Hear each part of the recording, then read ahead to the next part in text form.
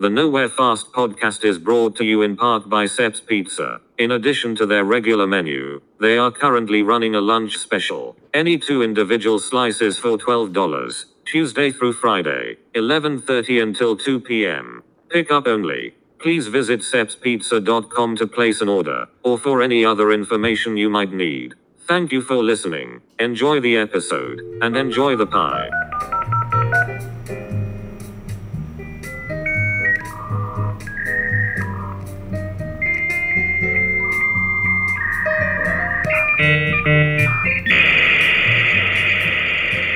I mean, thank you for being here. I've wanted to talk to you for a while. A friend of mine, Nick, who I really respect, he really respects you, and it was him that actually reached out and was like, "This would be a perfect guest for you. You know, someone to talk to about things you haven't really talked about before." And ever since he told me that, like months ago, I agree. And I've been like watching what you're up to and really wanting to get you on to chat. I want to start this in a bit of a different way than usual. I'm so interested in everything you do, like the little I know about what you're doing and the way you present it and your like the words surrounding what you do, everything is so impactful. And I don't want to dilute that by coming on here and like pretending I even like know exactly what you're doing or try to like assume certain things. So all I am here to do is give you the platform to like explain to me what it is you do. So like if you don't mind, can you explain a bit about like what you're all about and maybe even like why you're about it? And I just want to like I want you to teach me the importance of what you're doing, and anyone listening I hope is learning as well. Like I just basically want you to talk at me and explain all of this, and I don't want to assume things or tell you about what you know from the inside. I'm super lucky to have you here, and I just want to like hear from you, like in your words, an explanation about why you do what you do. Okay. Yeah, for sure. Um, Thank you, Wes. Yeah, I appreciate you having me on. Um, so yeah, my name is Will Cardinal-Mawer. I'm I'm the team lead of the street outreach program at this nonprofit organization called the Bissell Center, located in Edmonton's downtown core. Um, Again, like my words and my opinions do not reflect uh, my place of work. I'm just speaking on behalf of the work I do, but the Bissell does give me the means to work with the inner city community, the houseless community, and I'm very thankful for the opportunity they give me to do that. And so, as a street outreach worker, um, I work Monday, Friday, 8 hours a day, and about 6 of those hours, I'm on foot in the inner city, in Chinatown, in the downtown core, city center, Boyle McCauley. I have my backpack on. I have there's one other person on my team, my work partner, and we go around just we go around our primary job is to respond to drug poisonings in the neighborhood. That takes up a lot of our time. Um, we are currently at the height of like a drug poisoning epidemic, and we've been kind of going through it through that like the last couple of years. It's been really bad. Um, so in the past, so I've been doing outreach with Bissell now for 3 years. And in the past 3 years, I've personally responded to probably over 400 drug poisonings.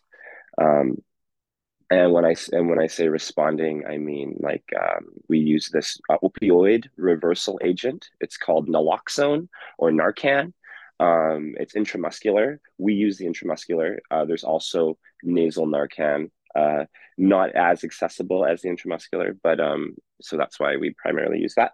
And yeah, so we use Narcan, and we just kind of go around and we check on people to make sure it's kind of hard to tell sometimes if somebody's sleeping or if somebody's going through drug poisoning, and so we just go around and and just kind of check on folks to make sure they're breathing. If they're not breathing, if we kind of have like telltale signs of a drug poisoning, and so if we know what's happening, then we can respond and act accordingly. Um, and so that's kind of like a primary part of the job. And then another, like we practice a model called harm reduction, and harm reduction is basically as it sounds. We reduce harm, uh, and so we hand out clean needles for injection. We hand out clean smoking apparatuses for inhalation. We hand out condoms. We hand out yeah, just other things like that. And like harm reduction is basically just like uh, people are going to use drugs, whether you want them to or not. Um, they might as well be safe doing so. Um, like we always say in harm reduction is like dead people, they can't recover. And so at the bare minimum, we just need to keep people alive. And so yeah, my job, my outreach work is exactly that. Keeping people alive long enough so that they can get the help that they need.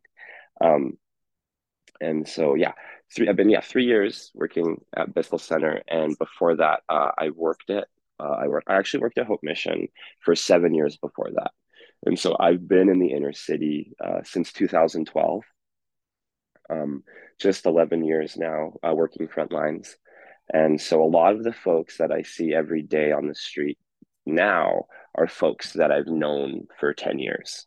Um, People ask me like, how did I build such a great relationship with our unhoused community? And I just tell them that I just tell them I show up, and I've showed up. It's just kind of like that consistency. When they see me outside walking, the back alleys and walking the streets, um, there's a sense of I don't know, calm amidst the chaos. Essentially, they know that they can trust me, that they can come to me with their problems, and I'm going to listen to them. Uh, I always say the best thing you can give our folks that are unhoused on the street, the best thing you can give them is your time. Um, and so I know like 99% of the time, I'm not going to be able to solve any of their problems, but 100% of the time, I'm going to listen to them, and I'm going to do what I can within my means to try to help. And, and yeah, it's just really important to me, just to be out in this community. Like, yeah, I just love this, the community that I work with. They're very dear to my heart, and they're very stigmatized, and they're very forgotten about, and they're judged quite harshly, um, and they don't deserve the energy that they receive. Yeah. No, of course that's absolutely incredible. If you don't mind me asking, what what sparked your drive to do this in the first place? Like if you've been kind of in and around these things for about 12 years, what 12 years ago sparked the interest? Um, that's a very good question. So I actually used to be an evangelical Christian. Um, I grew up. I grew up in the church. I grew up. My parents were Christian, um, and so actually, I come from this very small town called Bonnyville, Alberta, um, and so I was actually like my life path when I was like a teenager. I wanted to be a missionary, Um, just from a young age, I always just like cared about people. Um, but I'm Cree, I'm Métis, I'm Métis, and so I'm Indigenous, and I was Indigenous and I was Christian, and so it's kind of just like long story short. I came to Edmonton to I went to Bible college actually, and I trained to be a missionary. Um, and I dropped out after 2 years. I decided like I didn't want to continue that type of education, and I volunteered when I went to Bible college. I actually had volunteered at Hope Mission while I was attending my school, and then I realized like I could like instead of just volunteering, I was like I could just get paid to do this work.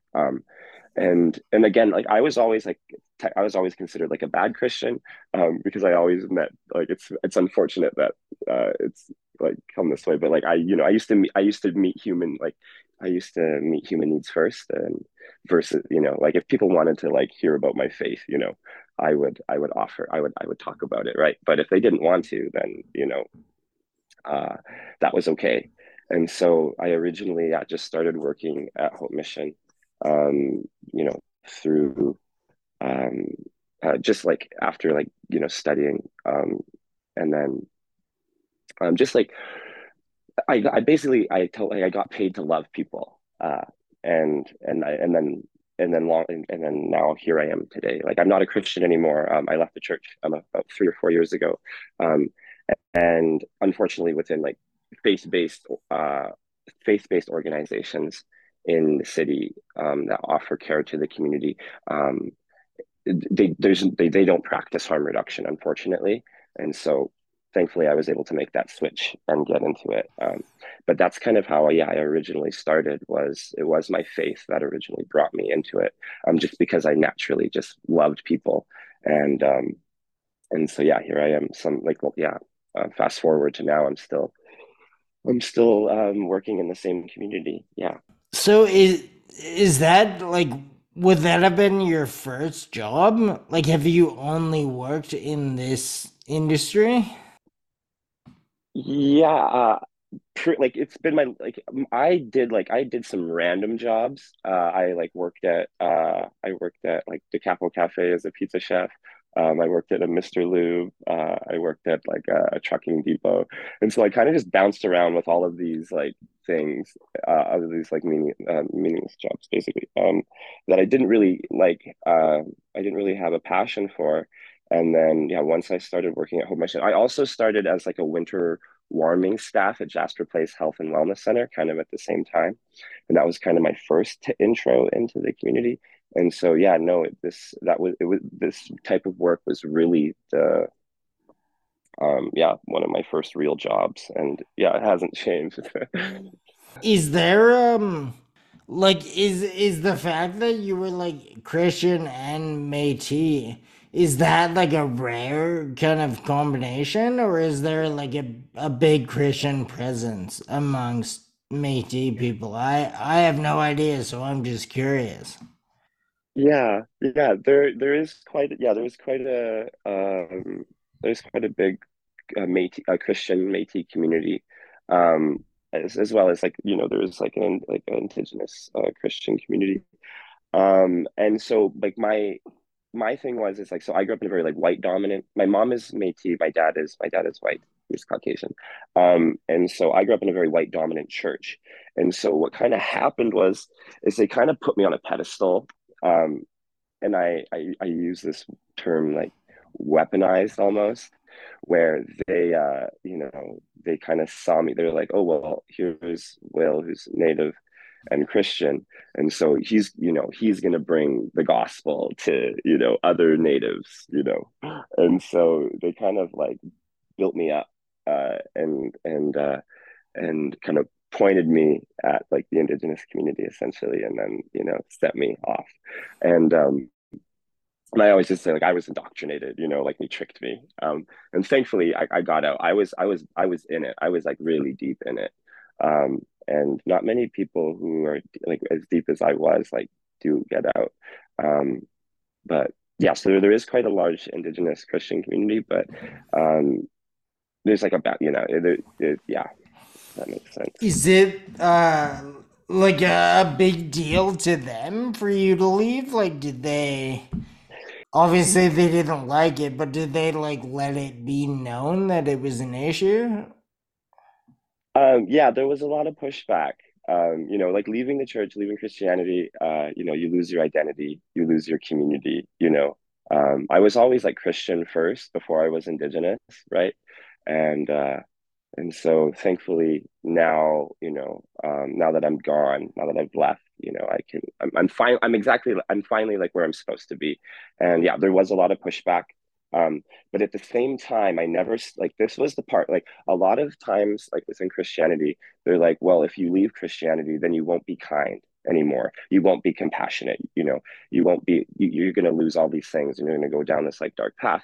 But the one thing that never changed with me um, is I never stopped taking care of people.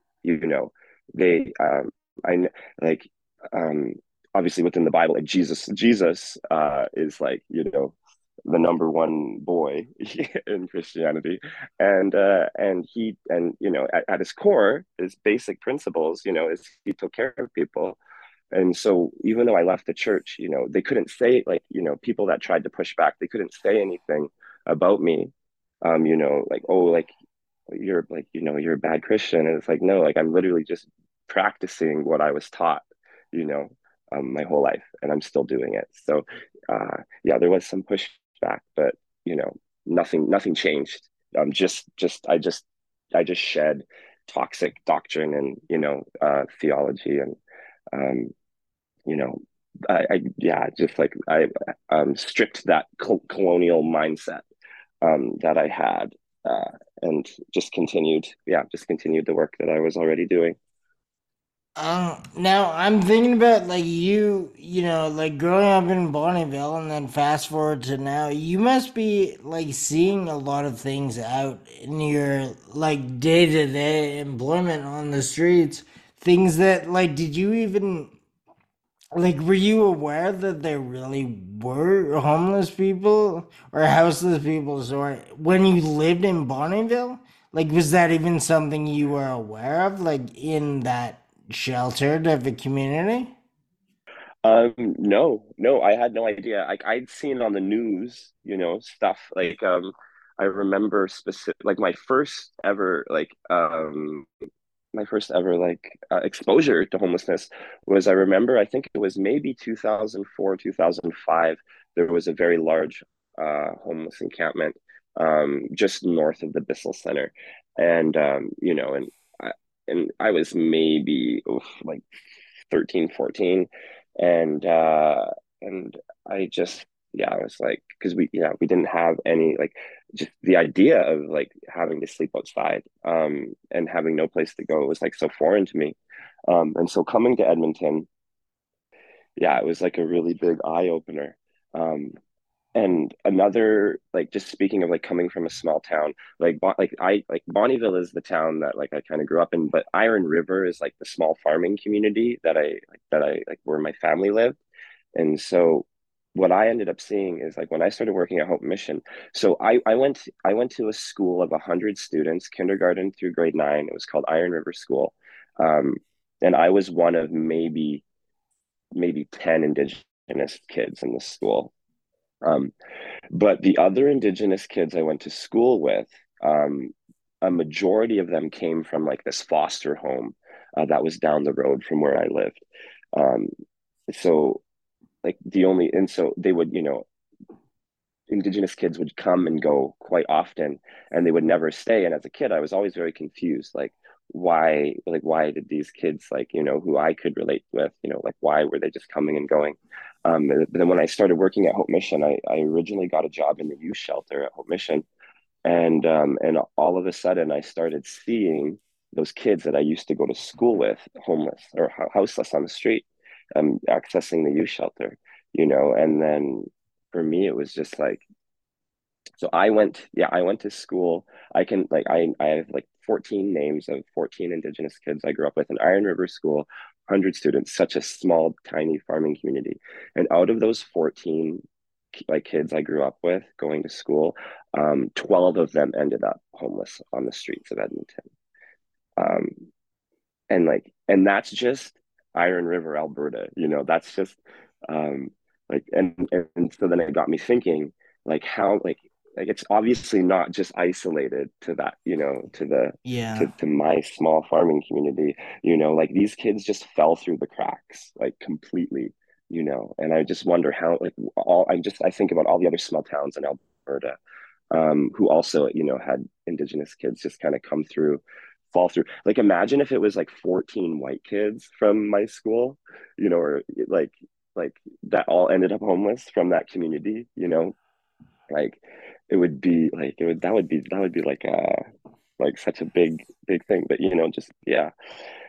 And so I'm very thankful to be able to like remember these kids and remember their names, and I still see them every day. Like some of them have passed away, um, but I still get to like yeah, be present. I guess be their friend.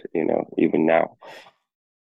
Interesting you say remember. I was wondering if you ever like actually spoke to these people and made the connection that you did like grow up like going to school together. Like did you talk to all of them or you just like saw them in passing? No, I talk to all of them, and I still talk to them to this day. Like there's some kids I used to go to their birthday parties. You know, like like my one friend, she asked me. It was even like that first year that I was working at the youth shelter. And we're the same age. Um, and here I was working at the shelter, and here she was houseless. And she asked me at one point, she said, "Hey, Will," she's like, "How did like at one point like we were on the same, at one point we were kids going to birthday parties, Yeah. um, and and then all of a sudden, she said, Will, how did your life go this way, and how did my life go that way?" You know, um, that was like such like a like I had no words to answer that question. you know I had the support, like my parents are still together. I had a really good life growing up, a privileged life. um and I had the supports to make sure that I didn't end up on the street. And these kids that I went to school with that were in foster care or in this group home, they didn't have those same supports. But obviously, like I couldn't just tell her that. But thankfully, still to this, yeah, I still talk to them, and they're in and out. Sometimes they're in and out of housing, they're in and out of prison. But I do my best to keep track of all of them, and to make sure they're doing okay, to the best that I can and we can. I wonder, like, when she asked you that question and you couldn't answer, I wonder, like, you must have not actually had an answer, right? It must have taken you like all these years in it to be able to answer that question. And even still, it's probably a bit like perplexing, right? Yeah, absolutely. Yeah, yeah. It took me a while. Just out of curiosity, like you were saying, if that had been like 14 white people instead of indigenous people, do you know if there are any white people from the town who ended up houseless? Or does it like track Ye- back that, like you can track it back to like the upbringing, or I mean not the upbringing, the mistreatment of the upbringing for them to end up that way, and then for the white people from there not to like have to deal with any of that. Do you know if there was Right. any? Um, so like I'm not saying like that, like like white people can't be poor. Like it's no, it's a reality. But I mean, I don't, and like the white kids that I did go to school with, right? They all came from like really good homes, and had, again, like very similar to me. I also like yeah. So I haven't really seen many, at least from that community. Not to say that there isn't, Right. um, right? But for the most part, yeah, there was just like a it's obviously just like a massive like over representation. of like Indigenous kids, in care. It's just kind of the Indigenous kids in care to homeless pipeline, um, that's currently that's currently still happening. And so, and again, like growing up, also like I never saw myself as Indigenous as well. You know, I was just like one of the kids. And again, that's also not something that I realized. That's not something that I learned till later. That I was like, whoa, um, like people were like kids were racist to me. uh, just like the microaggressions, blah blah blah. Um, but yeah, no, it's just it was just primarily, yeah, the indigenous kids that ended up on the streets here. Were they like not like teaching you guys anything about indigenous people like while you were in school? Like, I mean, you must have known that you and these 14 other kids had that in common, but was that sort of the only like addressing of that happened in Bonneville? Um, no, it was like I didn't learn about like residential schools until I was in like maybe grade 9. Maybe it wasn't even until high school, yeah. So like, and again, this is like a rural town, rural curriculum, Um, like I remember like we would like make pilgrim hats for Thanksgiving, like it was just very out of touch and very disconnected.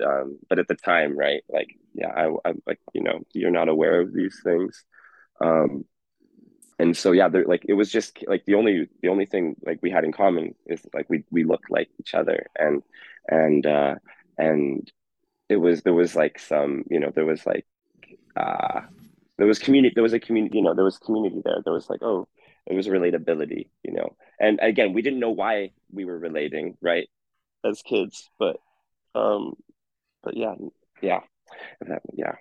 So then, like, was it weird? Maybe not weird, but like, were your parents almost confused when this is like what you wanted to do? Like, in the inner city, work with these people that you were barely even exposed to, like, growing up.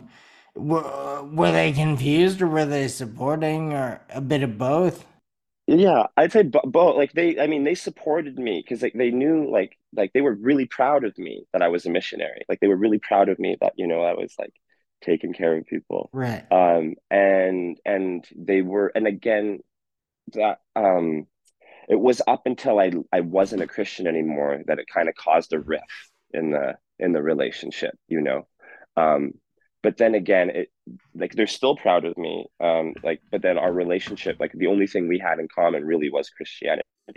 Or that was like the most our common bond. I wouldn't say it was our only thing in common. It was the most common bond, and and so like I have an older brother and an older sister. They left the church really early on. They, and because I stayed a Christian, and so it's kind of like this protege, my parents like protege, like golden child, like and so, but yeah, it wasn't until I left the church then that they were like, well, like they desperately want me to come back and be a Christian again. Um, but at the same time, they like, again, nothing has changed other than my faith. Right. I'm still taking care of people, and so like they're still proud of that fact. Yeah, I wasn't gonna ask, and now I mean, Phil, if this is too much, let me know. But did it like cause an issue between you and your parents when you left the church? Yeah, yeah, they're like well, the thing is just like, Christians, like, I don't know, like they believe in the concept of hell, right? Right. And thankfully I don't believe in that anymore. Like, yeah, to even just like teach a child the concept of hell, like that's so cooked. Yeah. But anyways, uh, but because they still believe in that concept of hell, right? Like, according to Christianity, that's where I'm going, right? And so I think it's more like they're scared for me, It's not like they're mad that I've left, you know. It's more so that they're scared for my soul, I guess. Um, and so yeah, like we've gone through it a couple times, but yeah, we can, like, we still maintain like a pretty healthy relationship despite, our differences.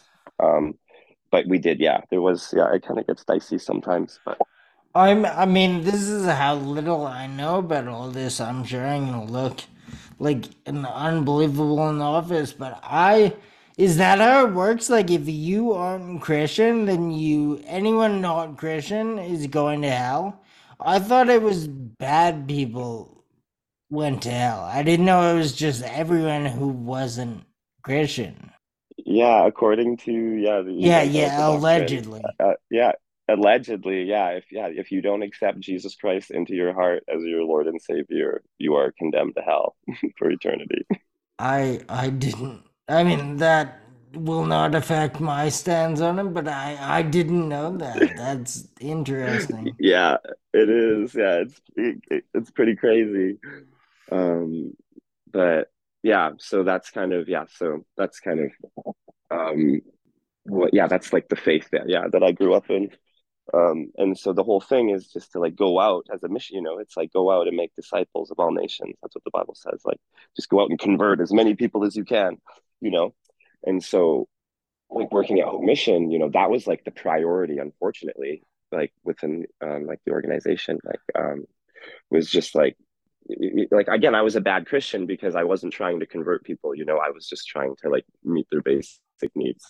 Um and right. And so um, yeah, I don't know where I was going with that, but Now, I meant to ask you before when you mentioned it, so I'm backtracking a little bit. You said it was Hope Mission that didn't like practice any harm reduction, right? Is that because they don't like acknowledge it? Kind of like that isn't a problem they're trying to solve? um, well, it's just faith-based organizations that work with the inner city. It's like Christianity is usually rooted in like right-wing, policy, and so um like the reason is like within Christianity, like or what we see now, like what like I wouldn't say it's like Christianity at its core, but like this evangelical movement, blah blah blah. Let me think. It's very like it's like drugs are bad, alcohol is bad, smoking is bad, and so it's very like shame based and like punishment based. There's no room for like harm reduction to like work within that system because like at some of these shelters, like these Christian run shelters, it's like if you use drugs in the bathroom, you're banned for 6 months. You know what I mean? Like and so it's more like punishment based care than um like compassion, or then just or then like is that does that make sense? Yeah, yeah, like totally. Yeah. I mean, it makes no sense in logic, but what you're saying makes sense. Yeah, right. Yeah, it doesn't logically make sense. But yeah, so it's they think, like if you give out needles, they think it's enabling them, Right. they think harm reduction is enabling when within Christianity it's sobriety, it's complete abstinence from the substance, right? Which doesn't work for everybody, you know. There needs to be a balance, but yeah, it's very much just abstinence, and there's no room or wiggle, there's no grace for any like relapse or whatever, like substance abuse. Like, it sounds like no room for anything except the exact idea of what they think it should be. Yeah, exactly. Yeah, exactly. Which, I mean, I again doesn't logically make, like, I understand how they could come to that conclusion. It just the logic behind it is where I kind of get lost on it. Right. Same here. Um, and it's yeah, and they it's also just like because like Alberta right now, the UCP is implemented like the Alberta recovery model, which is like forced sobriety essentially, right? Um, and again, like forced sobriety like doesn't work for everybody. I know folks that will never be sober, probably, and um and and some folks that if like sobriety would probably kill them, you know Yeah. uh at this point in their drug use stage, or you know what I mean. um And so again, yes, there needs to be a balance. But like, we talk about like safe consumption sites, and like safe supply, you know, those are all those are all radical, those are all like radical ideas, and a lot of like the drug prohibition is rooted in like, yeah, like very right wing policy, and that's just kind of like the current state that we're in right now, and that policy is killing people currently. um and so yeah, and you can see, yeah, you can see why like there needs to be more, more harm reduction stuff. um, Sorry, I'm just babbling. No, no, it's awesome. I don't know about any of this, so I'm selfishly just trying to learn about all this. Okay, for sure, absolutely. Yeah, okay, good. Yeah, no, of course. I never feel like you're rambling or anything. I'm like just trying to absorb all this. I find one thing when I see your posts and stuff, they really make me think, like the word, like the way you write them just invokes like such an emotion. But then I feel that you have such a like innate ability. I don't know if it's on purpose or it's just the way you write it, kind of coincidentally, but you always, I like find myself really contemplating what you're saying, and then by the end of it, you like manage to sprinkle in like a bit of positivity. Like, it's really bad, but it can get better, or people can persevere, or we couldn't help this person, but we can help their neighbor. So I'm wondering, like, how, basically, like, maybe a dumb question, but how do you deal with so much like compounding negativity in this job and then still see like the positive benefits and then keep at it, like what you said, 5 or 6 days a week? Like, you're more than full time out there. I'm assuming it's the type of job that you take home, even if it's just mentally. Like, there's no way you can just turn off your brain when it's not 9 to 5. So what keeps you like seeing the positive through all the negative? I don't know. Like I truly believe in a better world. Um, I truly believe that. And there's this word, like there's these words, I've heard them before. It's called like unconditional positive regard. Um, and taken a lot, like, for example, like the turnover rate front lines is like really, really high. And I don't know, I've always just had the capacity to see and to feel, um like incredible pain, but also just like I just have this, sometimes I just say like I'm just maybe built a little bit different, but and now I also believe, like, I also believe in creator. um Now that I'm not a Christian anymore, I've been really like subscribe, like, I've really like gone after like my indigenous spirituality. um and I truly believe like that everything is spiritual, and I don't believe in like coincidences, but I just I've always believed it. I've always had hope. um I've always had hope that things can get better and that things will get better, and as long as we keep doing, as long as we keep fighting, as long as we keep fighting, uh, we're gonna build that better future. And for me, like, I don't like, the thing I always say, like, maybe not in my lifetime. Maybe I won't Right. see the things that I want to see in my lifetime, but I'm going to do everything I possibly can with my limited time here to, try to make the world a better place, for the next generation, and for the ones who come after me. And I know that's kind of like, it's very cheesy and cliche. Um, but I just like, I don't know. I also just like love people like so much, like so deeply. And, and and even people that I don't even know. Uh, Right. and so yeah, and I just feel that like I always, yeah, it doesn't matter like how bad things get. Um, I just I can always um I always have like a deep sense of hope that, yeah, that things can be better, right? And I can help. I can help maybe even just a little bit to improve, to like get there, right? That's incredible. First off, like I don't think that's cheesy at all. I constantly say to people, it takes a while, like a long time for like a good change to be implemented.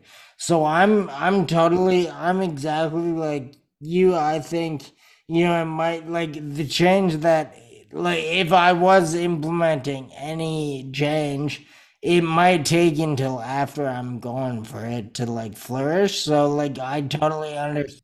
Yeah. I don't have to see it, I don't have to see it to know that it's coming. Right? Yeah. Yeah, of course. And like really, I mean, change can happen fast too, but I think any like meaningful, impactful change has to happen over a while, right? So I mean, not cheesy, and I totally empathize with that. I'm also wondering if, like, you're saying you've always had this kind of like positivity and like empathy and hope that, or like optimism, but was that like from 12 years ago? Is that how you felt, or did you have to kind of like learn as you went, like the positivity, which, as I'm saying, it seems like crazy to, the more time you spend in the thick of this, to be more optimistic. But were you, or was it like day one you just felt like this can change and I want to be a part of it changing no matter how long it takes? Right. I think I've always felt way through it all. And for me it all comes back down to like the relationship I have with the community, like the folks that I take care of, like and this is like where like as much as I think like I'm helping them, they bless me like like they bless me like 100 times full in return, and so like like it's a very like again it's a very rewarding job, um you know to help people, and like not even not even like selfishly, but um just being able to just to walk around outside and in the inner city, and there's a community member, oh hi Will, and then there's another community, oh hey Will, or another community, how's your mom, or another community member like like what are you up to today, and it's just like just those little interactions I have with them just mean so much to me. And they like in reality it's like it's the community that keeps me going. um it's how special they are to me that like really gives me that joy, to keep fighting for them and to keep um trying to help them. Yeah. That also incredible because I feel like, thinking a bit about the industry that you're in, like a lot of people might not say it's like a relationship of kind of reciprocal positivity, and like Hmm. everyone's kind of feeding off each other. It's funny. This is why, like, I wanted to hear from you how you see this stuff going, instead of, what the media, or no, not a conspiracy theory, although it could be. But I'm just saying the narrative that they want to put out there is much different than what you would tell, and more than them just creating the story. Like, you're in the field every day, like, most, like, maybe you personally know most of all. Like, I might have the insight to all this right here on the podcast with me. Like, I don't know who could answer all this better. Yeah. No, for sure. Like the narrative written is so violent, and it's so colonial. Like the whole narrative around public safety in Edmonton, is really backwards.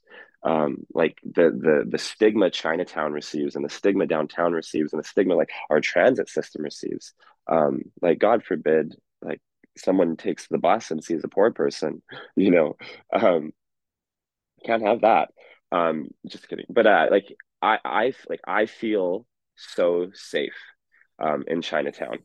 And people say, oh, well, I don't go down there, um, it's unsafe. But people, this is where people have like a big misunderstanding. People equate being unsafe with being uncomfortable, and that's like a message I really wanted to talk about. Is if just because you're uncomfortable doesn't mean you're unsafe, and and and and why you feel uncomfortable, that's the root. Like you should find out why you feel uncomfortable. um People are like, we're currently like in a mental health crisis, and just even for example, I was just thinking about this a couple of days ago primarily, but like people talking to themselves, there's people downtown in Chinatown that are just consistently talking to themselves, but like, why does that have to be like a strange thing? Why does that have to be like this? Why, like I talk to myself consistently, um, but because, their mental health is at a point where, they can't control it in a public space, right? But like, why is that a bad thing? You know, Yeah, um, of course. and someone who uses drugs, they might look violent, but they might look scary, but they're not prone to violence. I'm more scared of hockey bros after an Oilers loss on White Ave at 2 a.m. Like like that scares me.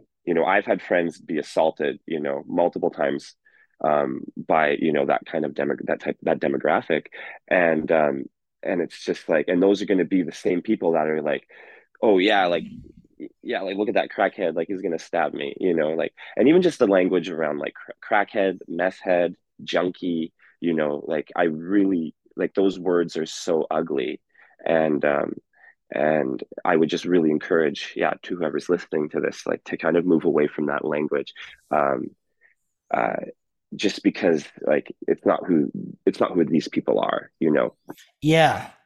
No, no.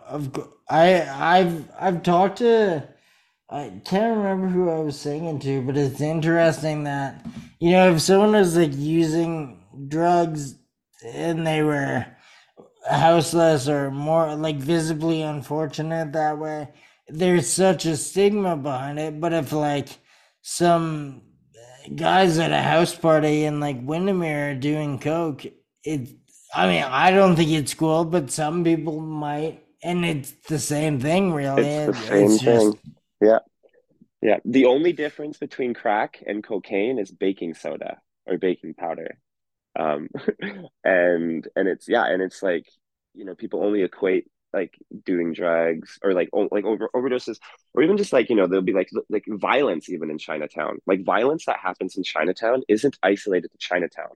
Violence happens all over the city, but people have the privilege of being violent behind closed doors, you know.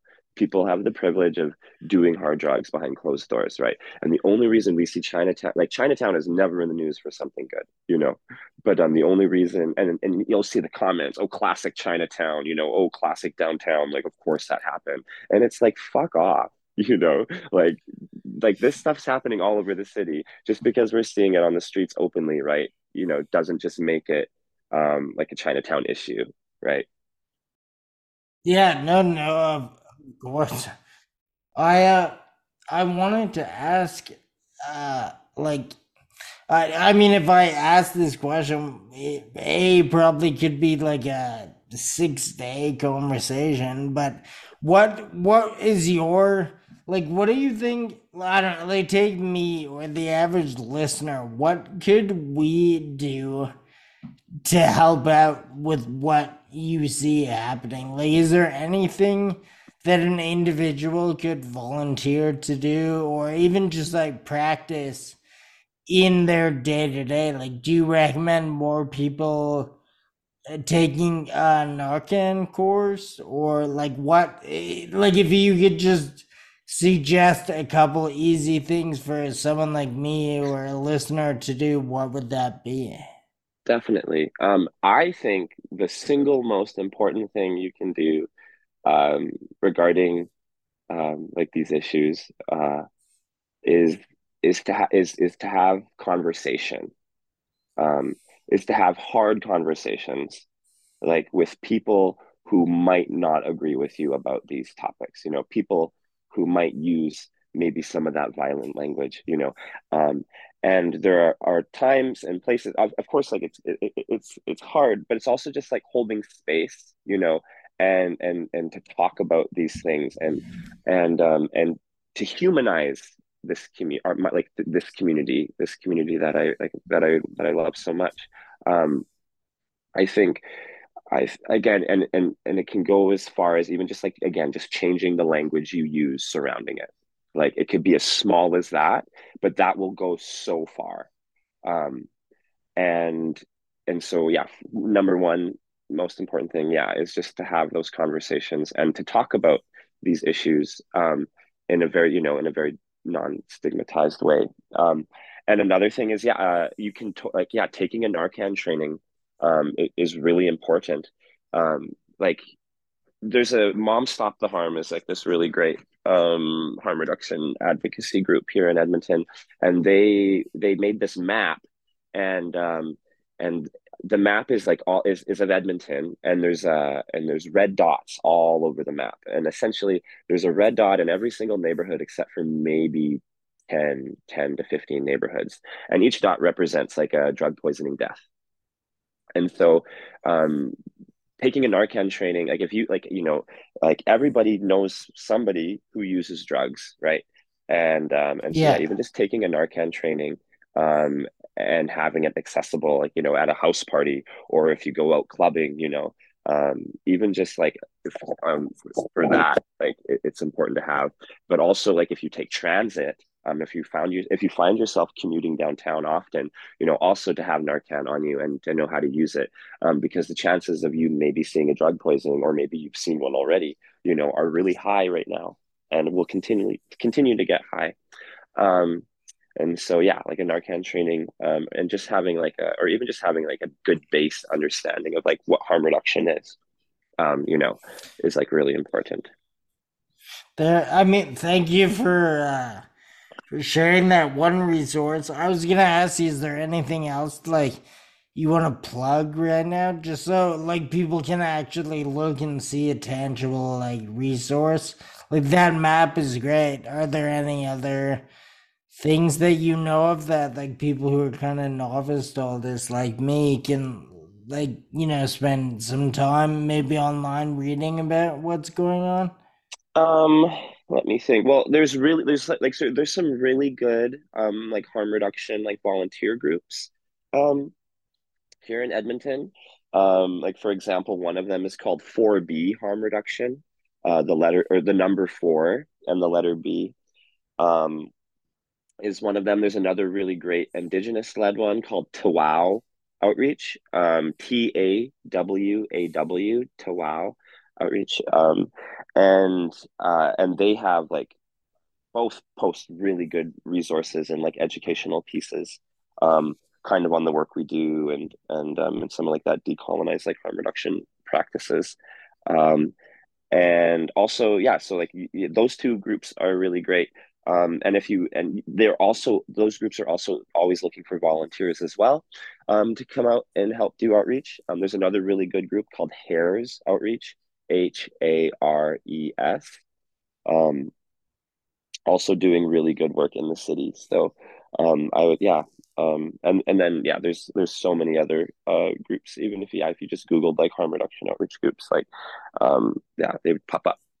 Um, but yeah, I'll make sure to link all those, and then maybe I'll tomorrow or something shoot you a message, see if there's any extra. Because, like I said, like I just want to learn about this, and maybe if I could even help out, like in the tiniest way, or if any, even like one listener helps out, then I feel like we've done, yeah. helped in a way, like sharing your story with people and it moved them enough to volunteer. So I just fingers crossed, even one person. Even one person, and that's all. Yeah, one person tells one person, that's why I always say one tells one.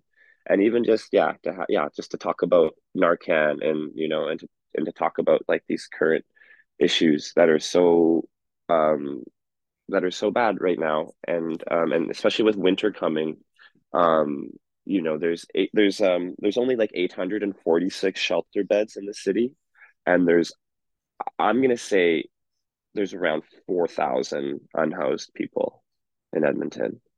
And that's like a conservative number. The city will come out and announce maybe 2,800, but like we're seeing so much more. And every single day a new person, is being new to homelessness. And like people in Edmonton are closer to being homeless than to being able to like even buy a house, or to even buy property. Um, like uh, it's like, yeah, it's like it's all about just like, we're not very far, we're not very far removed from what a lot of our folks are experiencing out on the streets right now. And so again, just another good reminder to be like empathetic and to be kind, and to kind of check your uncomfortability and ask yourself why you feel uncomfortable. And I'm not saying like that violence does, I'm not saying that like like the community doesn't do violent things, right? But again, it's not just isolated to our community. um and and people are just people. If you treat a human being like a human being, you're going to receive the same. um uh, and I also like, a lot of our community, they really love babies and they really love children, because babies and children are the only people in society that'll look them in the eye for longer than 5 seconds. you know and just to like even just say hello to somebody, validate their existence. you know um like also like one of the first things I learned is how I took names for granted. Like this was one of the first lessons I learned at home mission. Is I remember my first or second day I learned this guy's name. His name's Kim. And then I saw him a week later, and I said, "Oh, hi, Kim." And then he just started crying, and he said he hadn't heard his name since the last time I asked him for it. He had gone a full week without hearing his name. And and their names are all they have sometimes. And so like imagine like, yeah, not being acknowledged, you know being Yeah. around people, being around so many people in public, and then not being acknowledged once for like a whole week. And like what that does to your mental health, and what that does to your heart, like humans are like, we're meant to be in community. We're meant to be in connection. And yeah, it just breaks my heart to see this community that I love so much just, be so unfairly um, treated and looked down upon.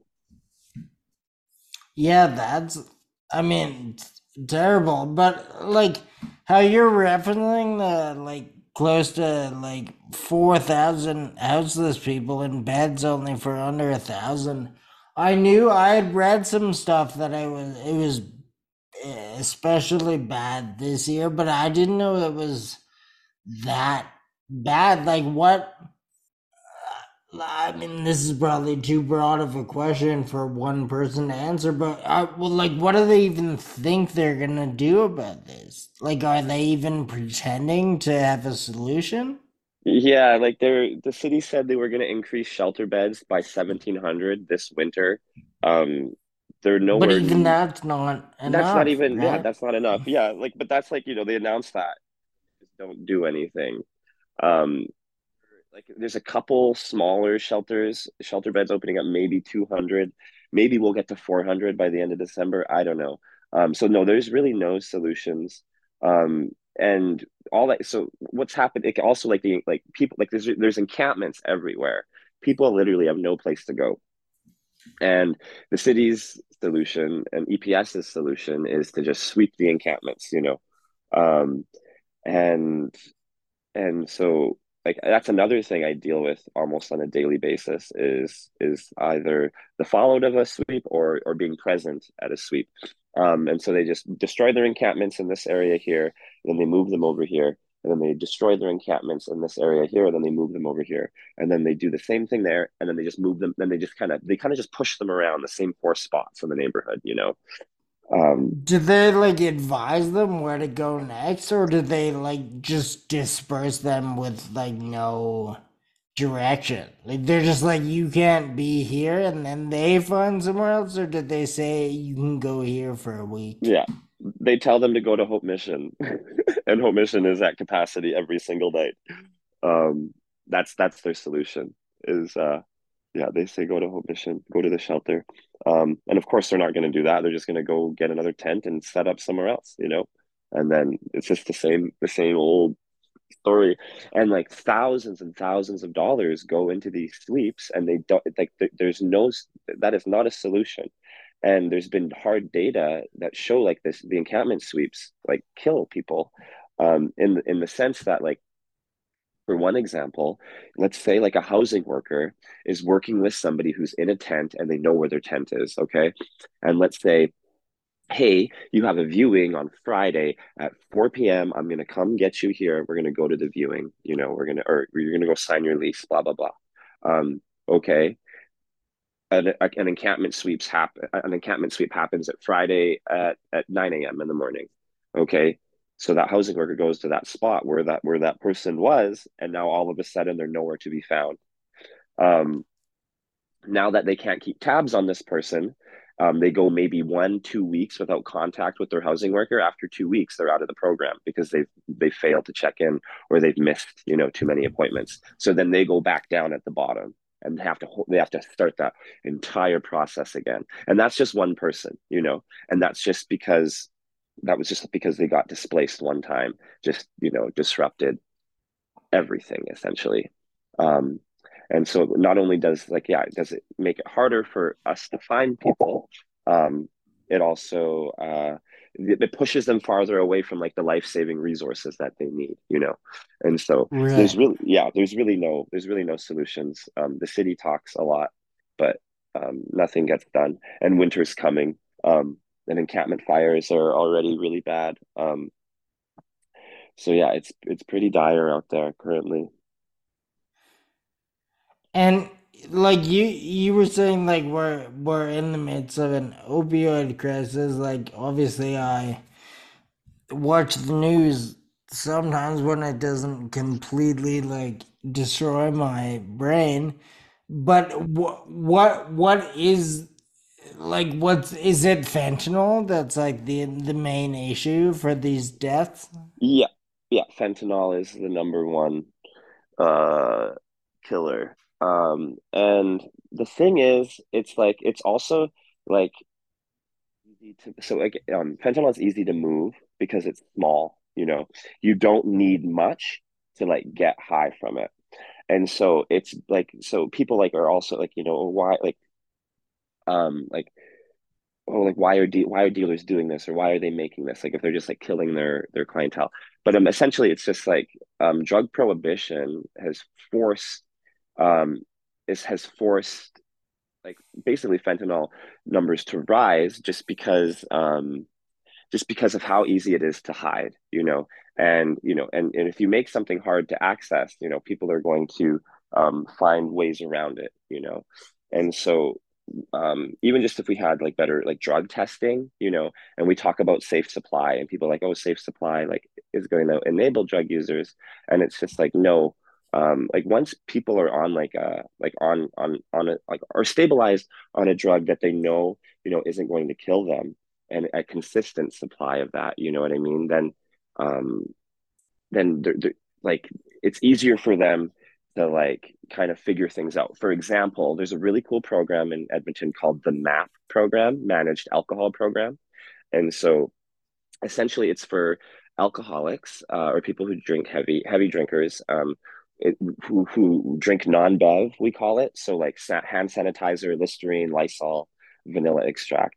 And so it's kind of those like the non-bev alcohol drinkers, they sign up for the managed alcohol program, and essentially they make their own wine. They they make their own wine, and they get around 4 liters of it a day, and it's like around 25%. Um, and so essentially, they make their own wine, and they don't have to rely, like, they don't have to rely on, stealing sanitizer and drinking it anymore, because now they have a consistent, safe supply. You know what I mean? Does that make sense? Yeah. And then so once they're kind of stabilized on this wine that they make, and they get consistently, right, then they can, like, maybe slowly wean themselves off of it. Maybe tomorrow I'll take 3 liters, and the next week I'll take 2 liters, right? And we've seen that happen. And also it gives them like a sense of dignity. It teaches them like a really cool skill.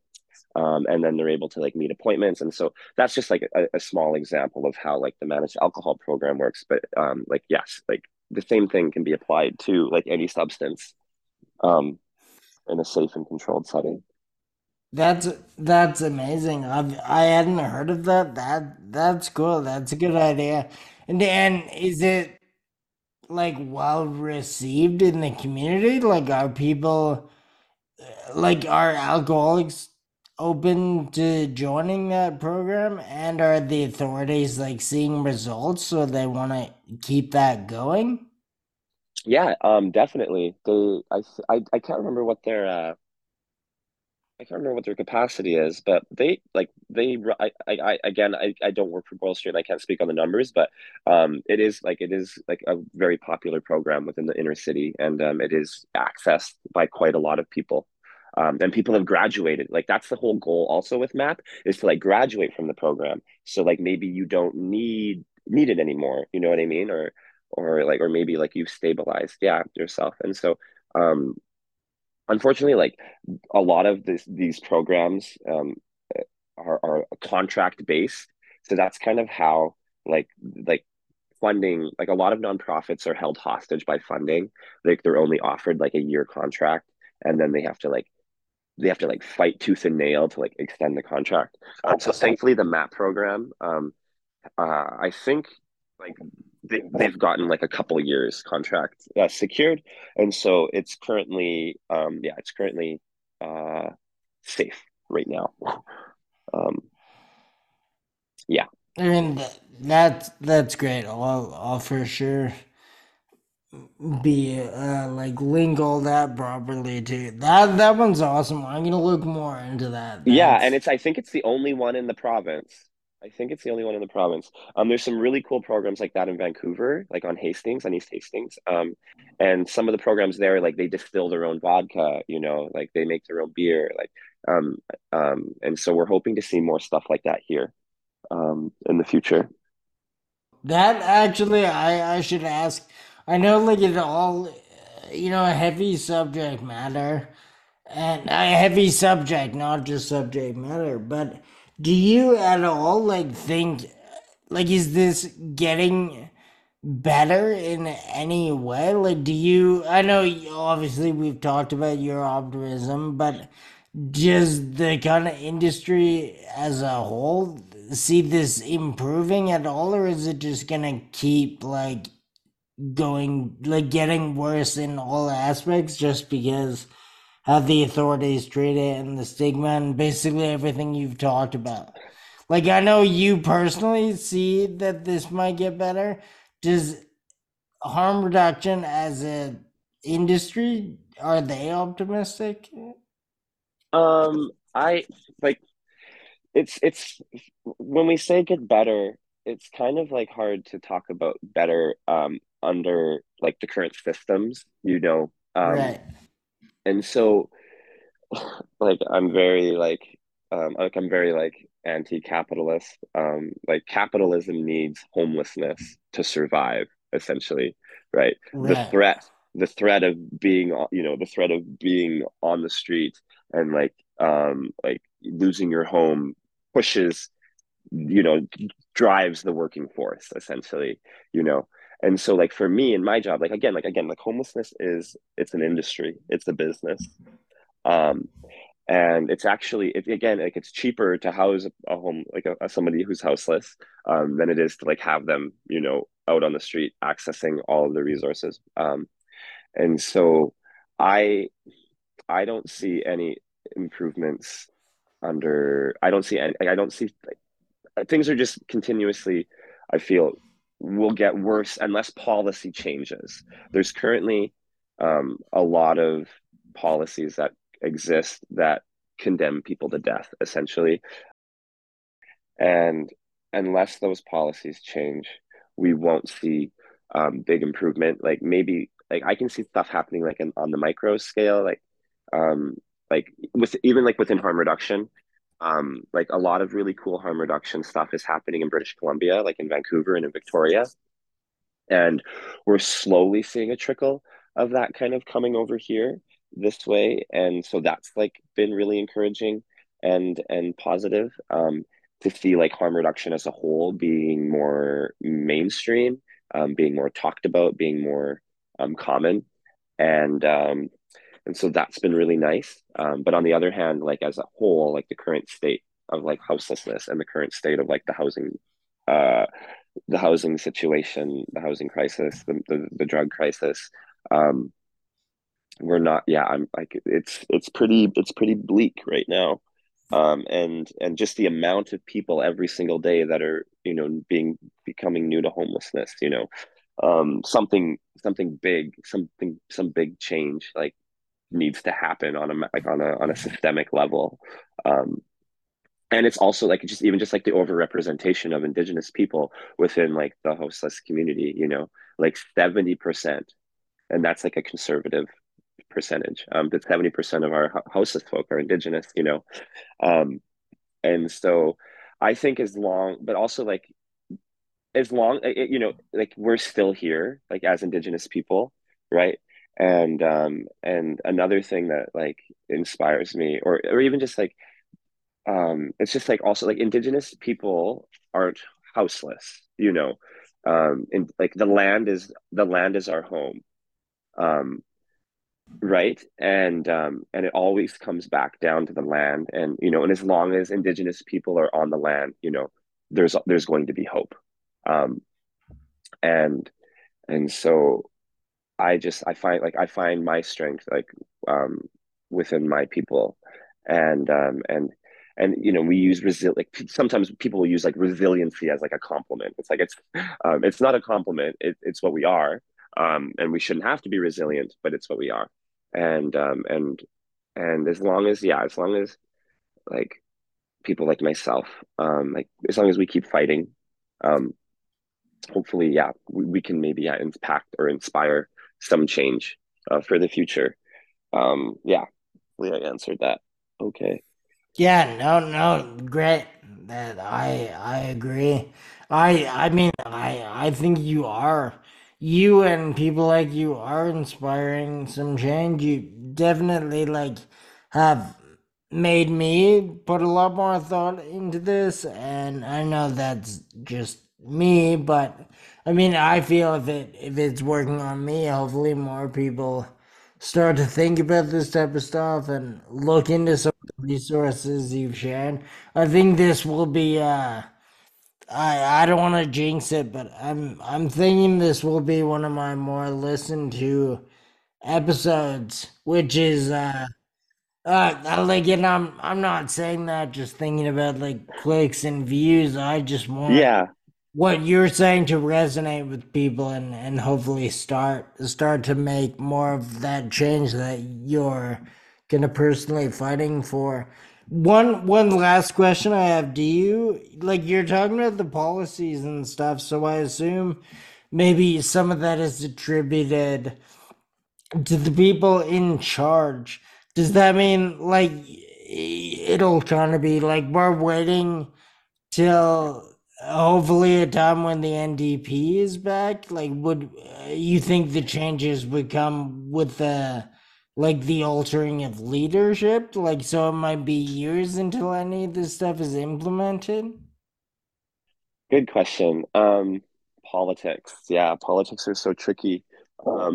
Just because like even just for me myself as like as an indigenous person, um like I exist outside, like, I'm neither left or nor right. um right, like we predate political parties. We exist outside of political spectrum, obviously naturally, as caretakers of the earth, and as as caretakers of people, we would obviously more align with like the left. But also just no politician is going to save us. Like we're going to save us. We always say by us for us, you know. Um, as long as, yeah, there's people on the ground doing the hard work, there will be a better future.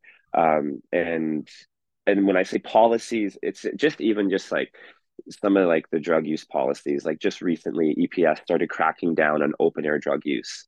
Um, and I mean, I get it. Like, people don't want to see people using drugs, I guess, in public. But also just like, so they crack down in the name of public safety, right? But then I always like to ask, define safety. Who is safe? For example, we have two safe consumption sites in Edmonton, one at the George Spady, and one at Radius Health Center. And so before this open air drug use crackdown was implemented, folks were always consistently in front or behind Radius or in front of the George Spady Center using drugs, um, often often overdosing. But there's nurses on site with both places, and they could come out and reverse the drug poisoning, as well as myself, like outreach teams like myself. That's where the folks were. That's where I could find them, and I could also like look out for them there. But since they cracked down on that open air drug use policy, now EPS routinely goes in and kicks everybody out from those spaces and just moves, like tells them to move on, removes them from the area. Um, and so what that does is that makes it harder for me to find them, And so EPS cracked down on September 26th. That was the first time I saw them remove people from George Spady parking lot. In between September 27th and October 5th, 19 of our community members died. 19 of them in Wow. that short span. And then those deaths can be exactly attributed to that event, that crackdown. Like I can they just line up. And our folks are now, like, they're dying in behind a dumpster in Manning Town Center. They're in Castle Downs, they're in Twilliger, they're in Sherwood Park. And it's just like in my heart it just breaks, and I just cry, and I just said, like, why were you there? Like, why were you over there? Why were you Yeah. so far? Why were you so far from me? Right. And and it and yeah, those policies make it so unsafe for this community that I love. um but like good job, like Oilers fans didn't see, like a crack pipe today, right? Like, Yeah. you know what I mean? Like, but like somebody was like, somebody wasn't uncomfortable at the cost of somebody's life, Yeah. you Yeah. know Not yeah. even, not a fair trade at all. That's insane that No, they would no. equate those two. Yeah, and it's just unfortunate. You know how we have like the three levels of government in Canada?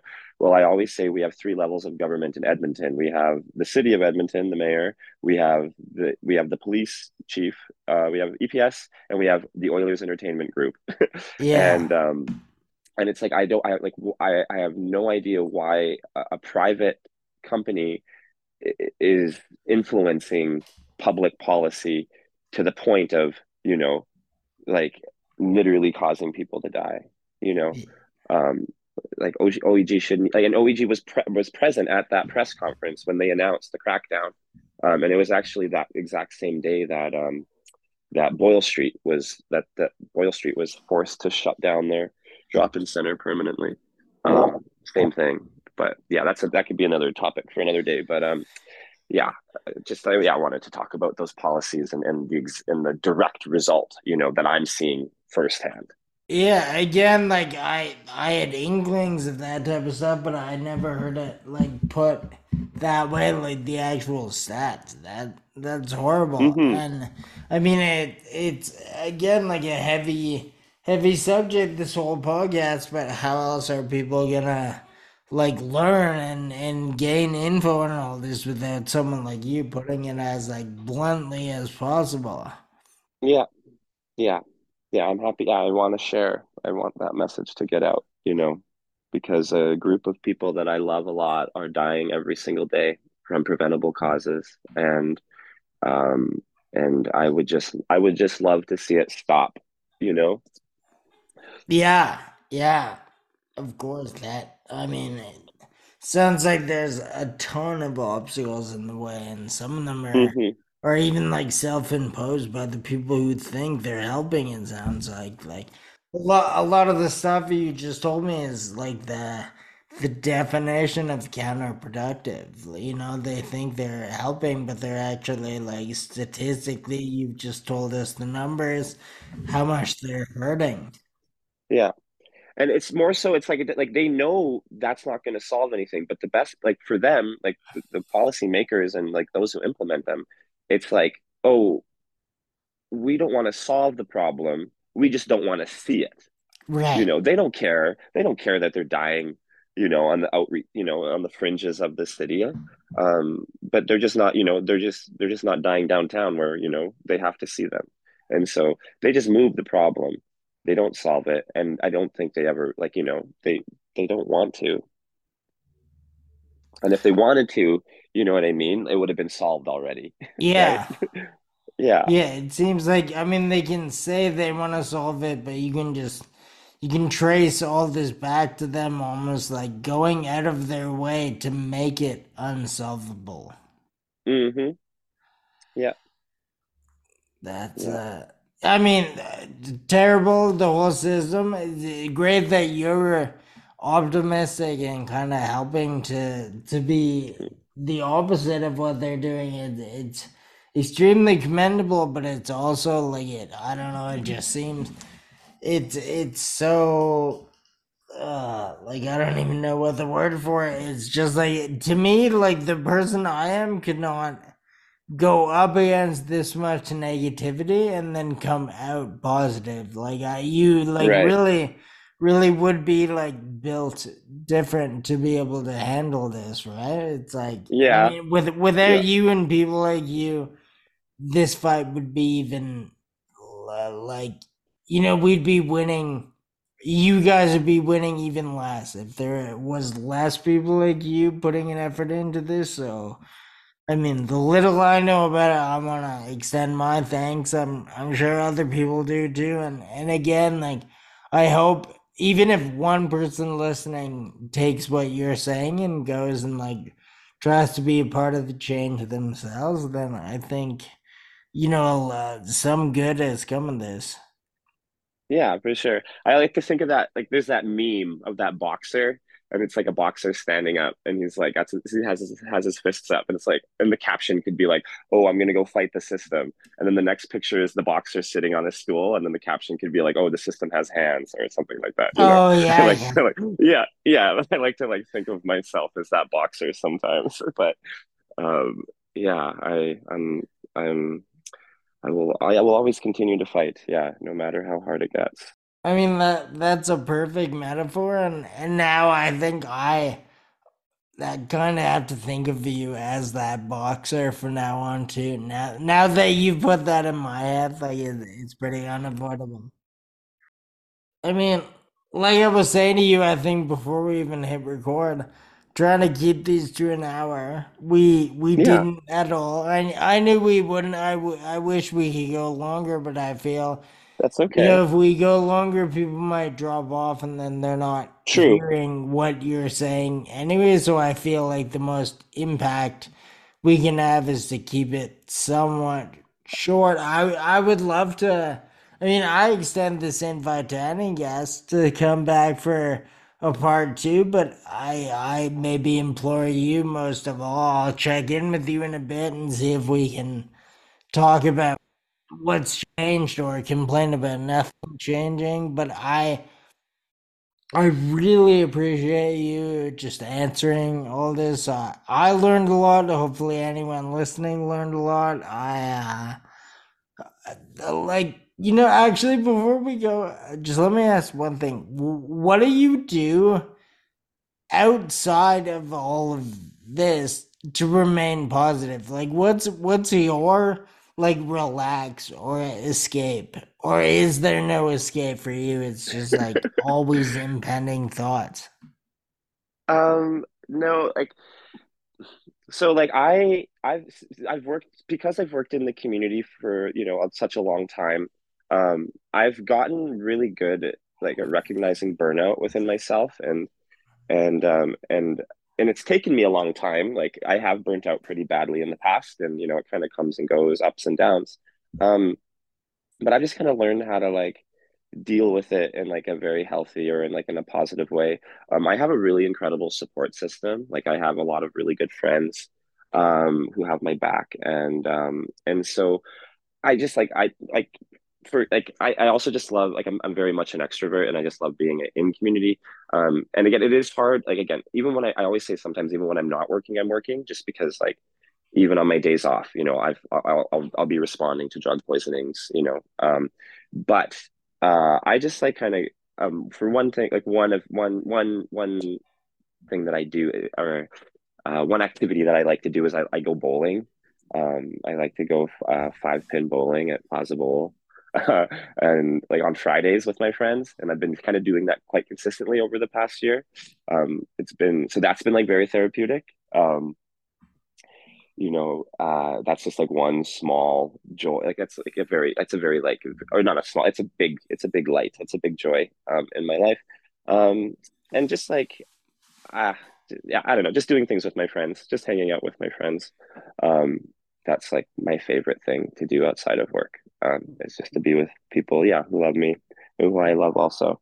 What's your best game? Like what? Oh, 241. Yeah, And then that's my like what's the best it could like a perfect game? What's that I think a score? perfect game is 350. Which Yeah, is 350. seems Which is pretty. tw which is 12, yeah, which is 12 strikes in a row. Um my record for I have 4 strikes in a row. That's the best I've done. It's called the duck. I didn't know there was names for all of it. That's Yeah, cool. yeah. Yeah, 3 strikes in a row is a turkey, 4 strikes in a row is a duck, 5 strikes in a row is a goose. And what's six? I don't think there is a sixth or like a term for it. I think it just ends at goose. I mean, you can get six, but yeah. When you started, like when bowling kind of became a new thing for you, what was your score? Like how much have you improved over the years? I would consistently break 100, like maybe just barely. And so it hasn't improved much. Like I'd say my average right now is like maybe around like my average 166. Um, but yeah, I've just kind of remained consistent. And it's not even like I want to be good. It's just like it's just fun to chuck a ball at some pins, and watch them go flying. Yeah. It's more so just to like, yeah, it's kind of like, yeah, it's just a way to like let off some steam. It's a good way. No, that's great. And I appreciate you answering all my questions about your job, but then I like that we get to kind of leave on a positive note. Yeah. Yeah, on a positive note, for sure. Yeah, thanks for having me. And I know, yeah, you've been wanting to get me on for a minute, and I'm glad it finally worked out. And yeah, yeah, and shout out to Nick. Shout out to Nick. Nick's the homie. I love Of that guy. course. Yeah, Yeah. I told her I never leak any of my like really my girlfriend is the only one who knows like what next Yeah. week's episode will be. Yeah. But Yeah. I told Nick just because he's been rooting for it for so long. So he'll be happy. I'm extremely happy. Pleasure is all mine. Hopefully enjoy the rest of your weekend. Hopefully you can maybe get some lane time in and Yeah. yeah, hopefully talk soon. I would love to kind of keep up with what's happening, and I'll make sure to link everything. Oh, actually, I keep saying last question. Before we go, do you want to let anyone listening know where they can find you online? Because I Y- know your Yeah, socials are a great source of resources as well. definitely. Yeah. So my primary one is Instagram, and my Instagram handle is the Wolves are calling. So TheWolvesARETHE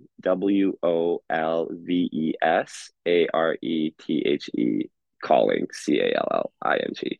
The Wolves are calling. That's my Insta handle. That's where it's funny because it's my personal account, or it's always been my personal account. But then once I started kind of getting into harm reduction work and posting about it, all of a sudden, people were interested in it, and it's like I have like a decent following right now. But like it's again, I didn't choose it, I just exist.